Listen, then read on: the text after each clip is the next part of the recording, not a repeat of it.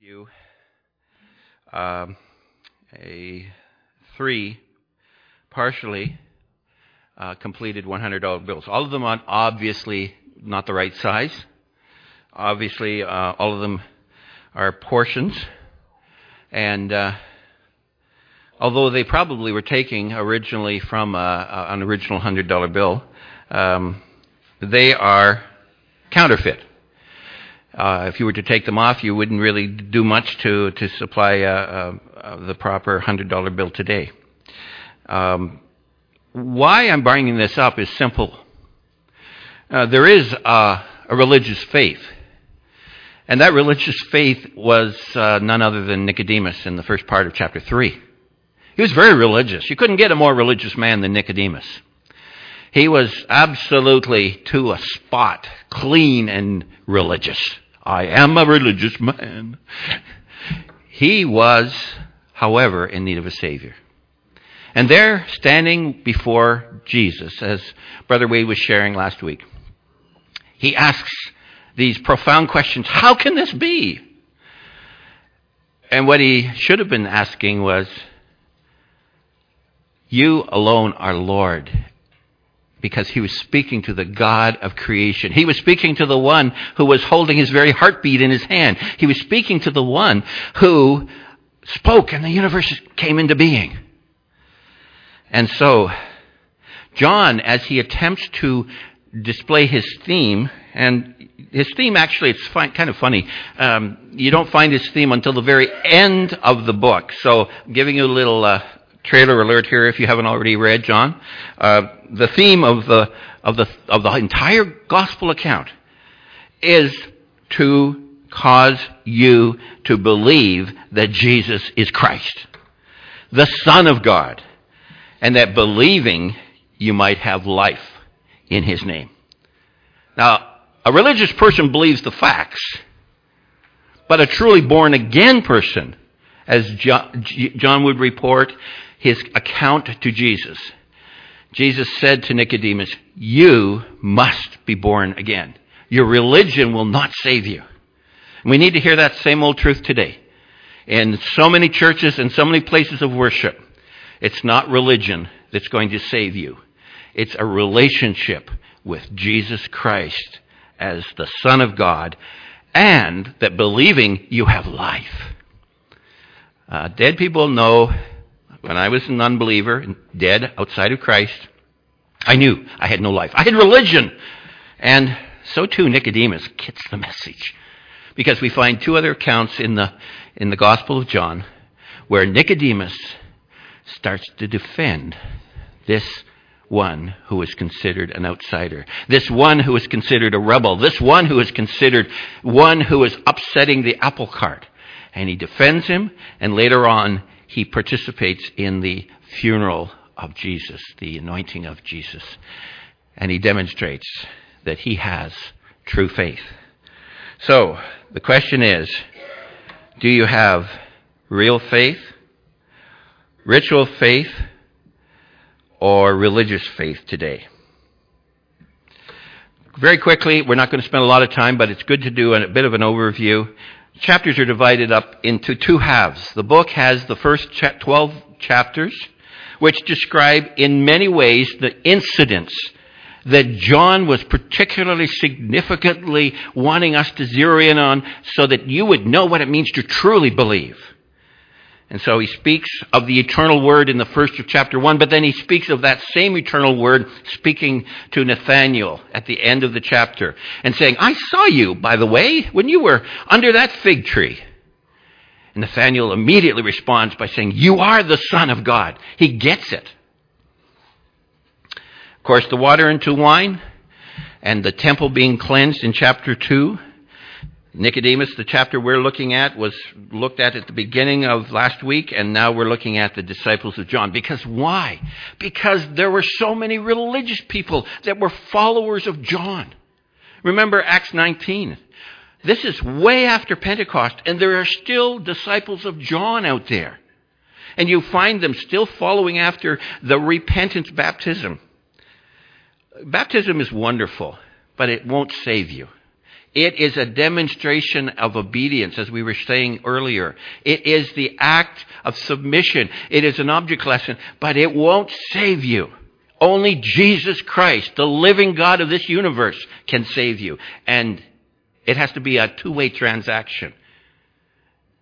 If you ask, you better make sure he answered.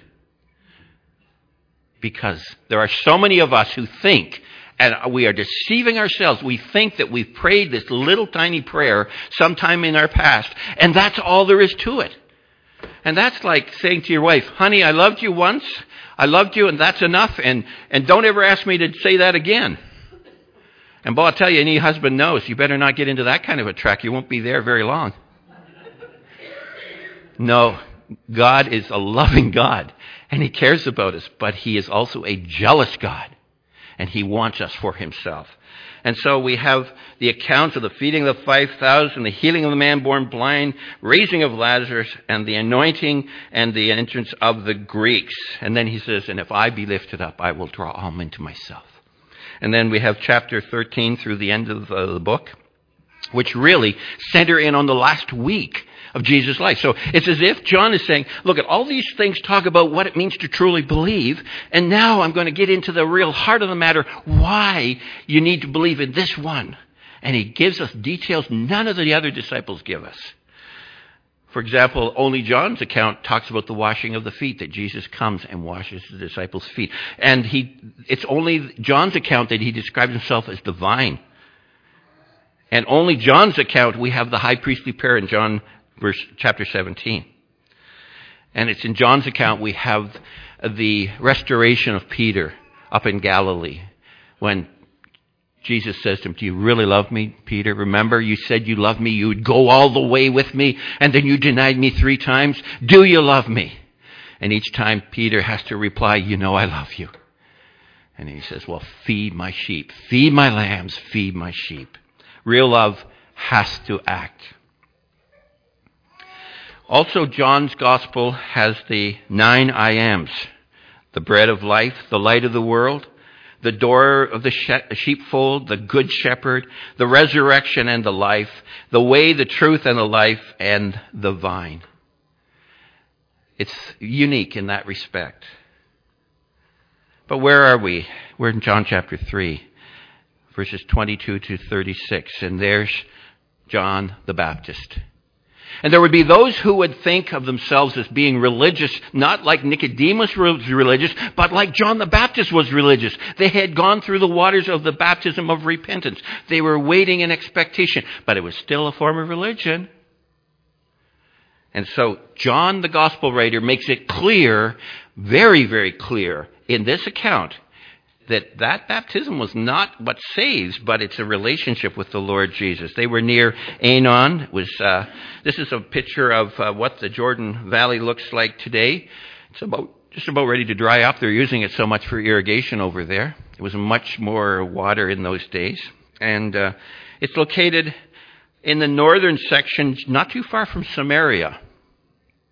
And you can see it there on the map. I don't know if I have do I have a pointer here? Is there a pointer? Pointer, the red button? Oh, yeah. Okay, thank you. So there's where we're looking at. That's where this actually happens, right here. And this is near Salem. It's quite an interesting little town. Not much there, just water and a few scraggly trees. And it said that Jesus and his disciples came and stayed there a long time baptizing. And John was also baptizing. So you have these two competing groups doing baptisms. And then the question arises from the Jewish disciples, those who were followers not of John, not of Jesus, but of the rabbis in Jerusalem.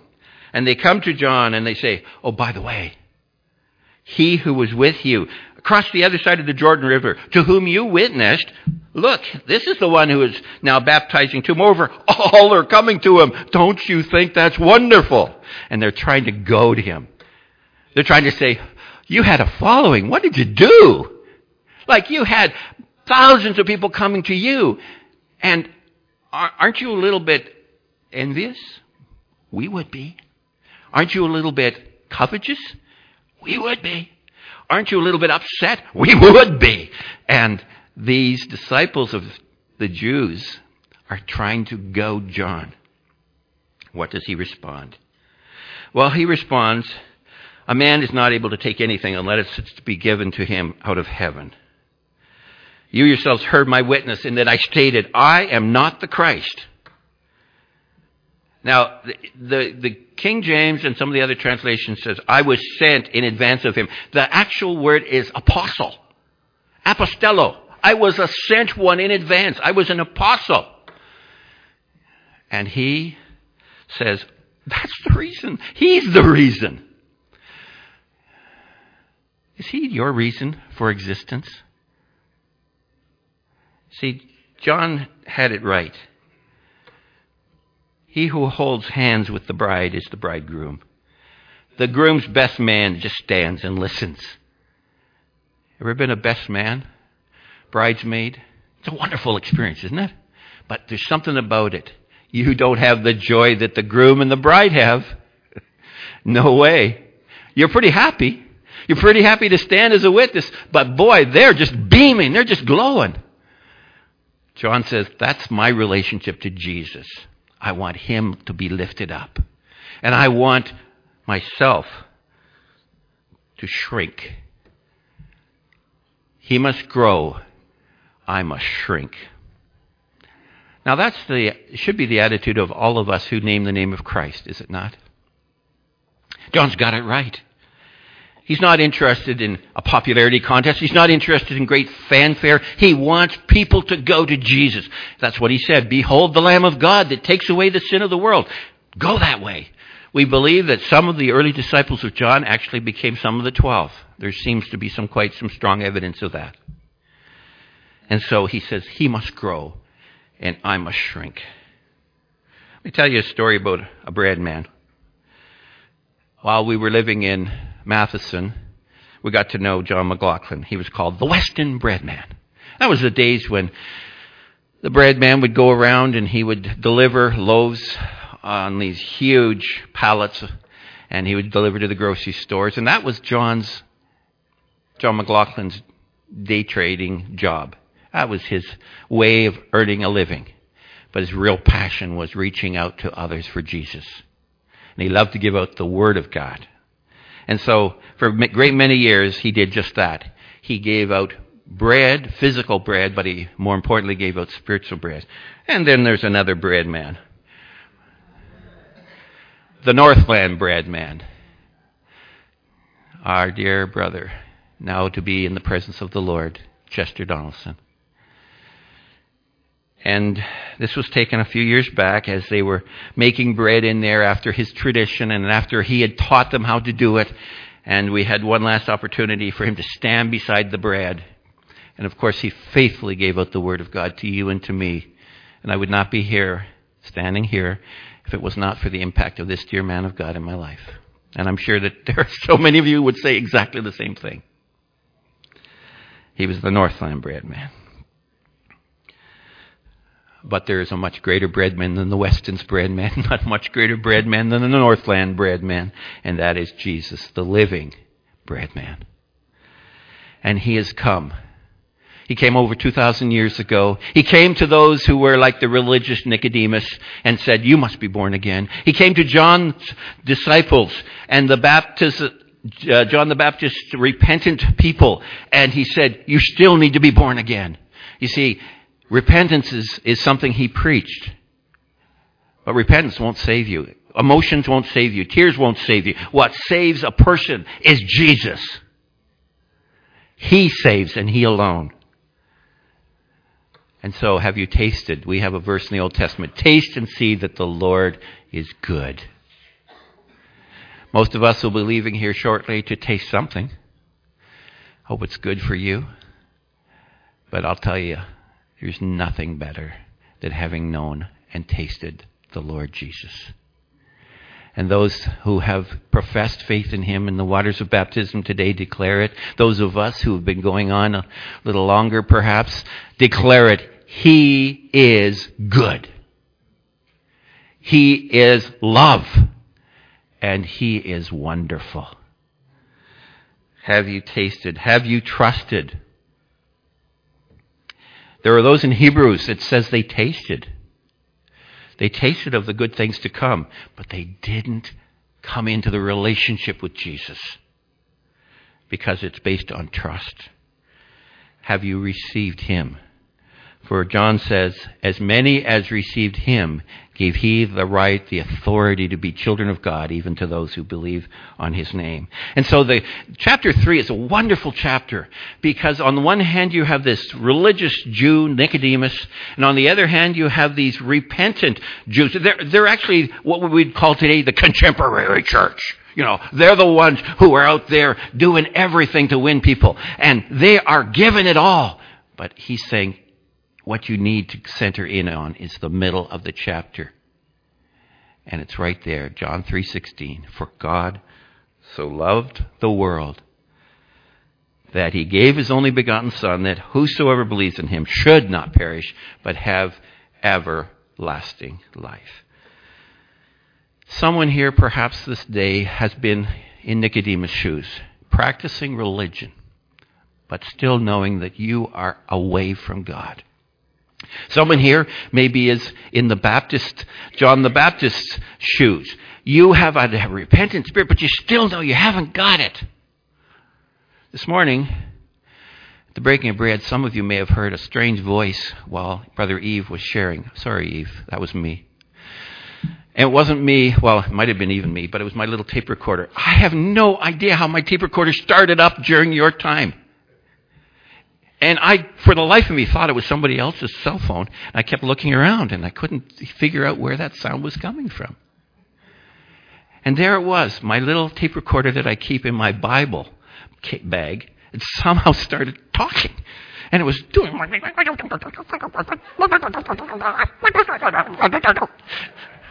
And those of you who heard that sound, you weren't just thinking you were hearing things, you were hearing something. I went to the tape recorder when I finally realized where that sound was coming from.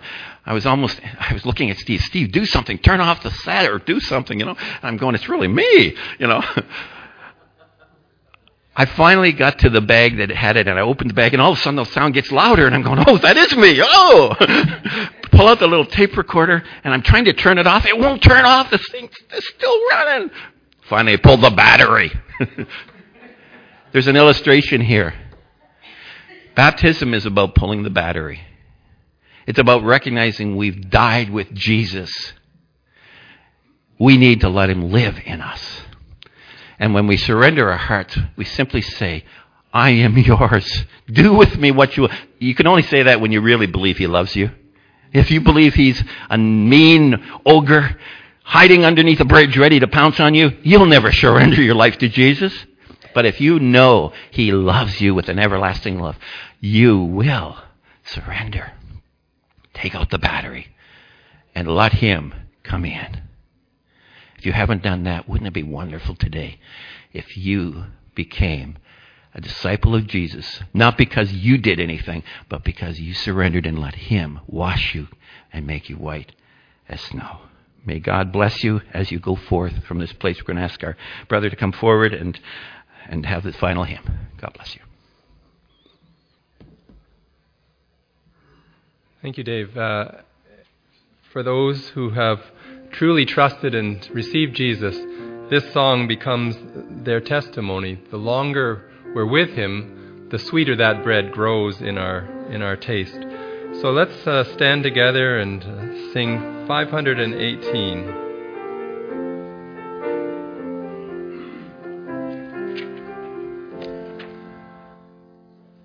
As we leave, Father, we pray that what we've seen and heard today might affect our hearts, that we might trust in You, that we might believe in You, that we might experience that life, that sweetness that grows each day.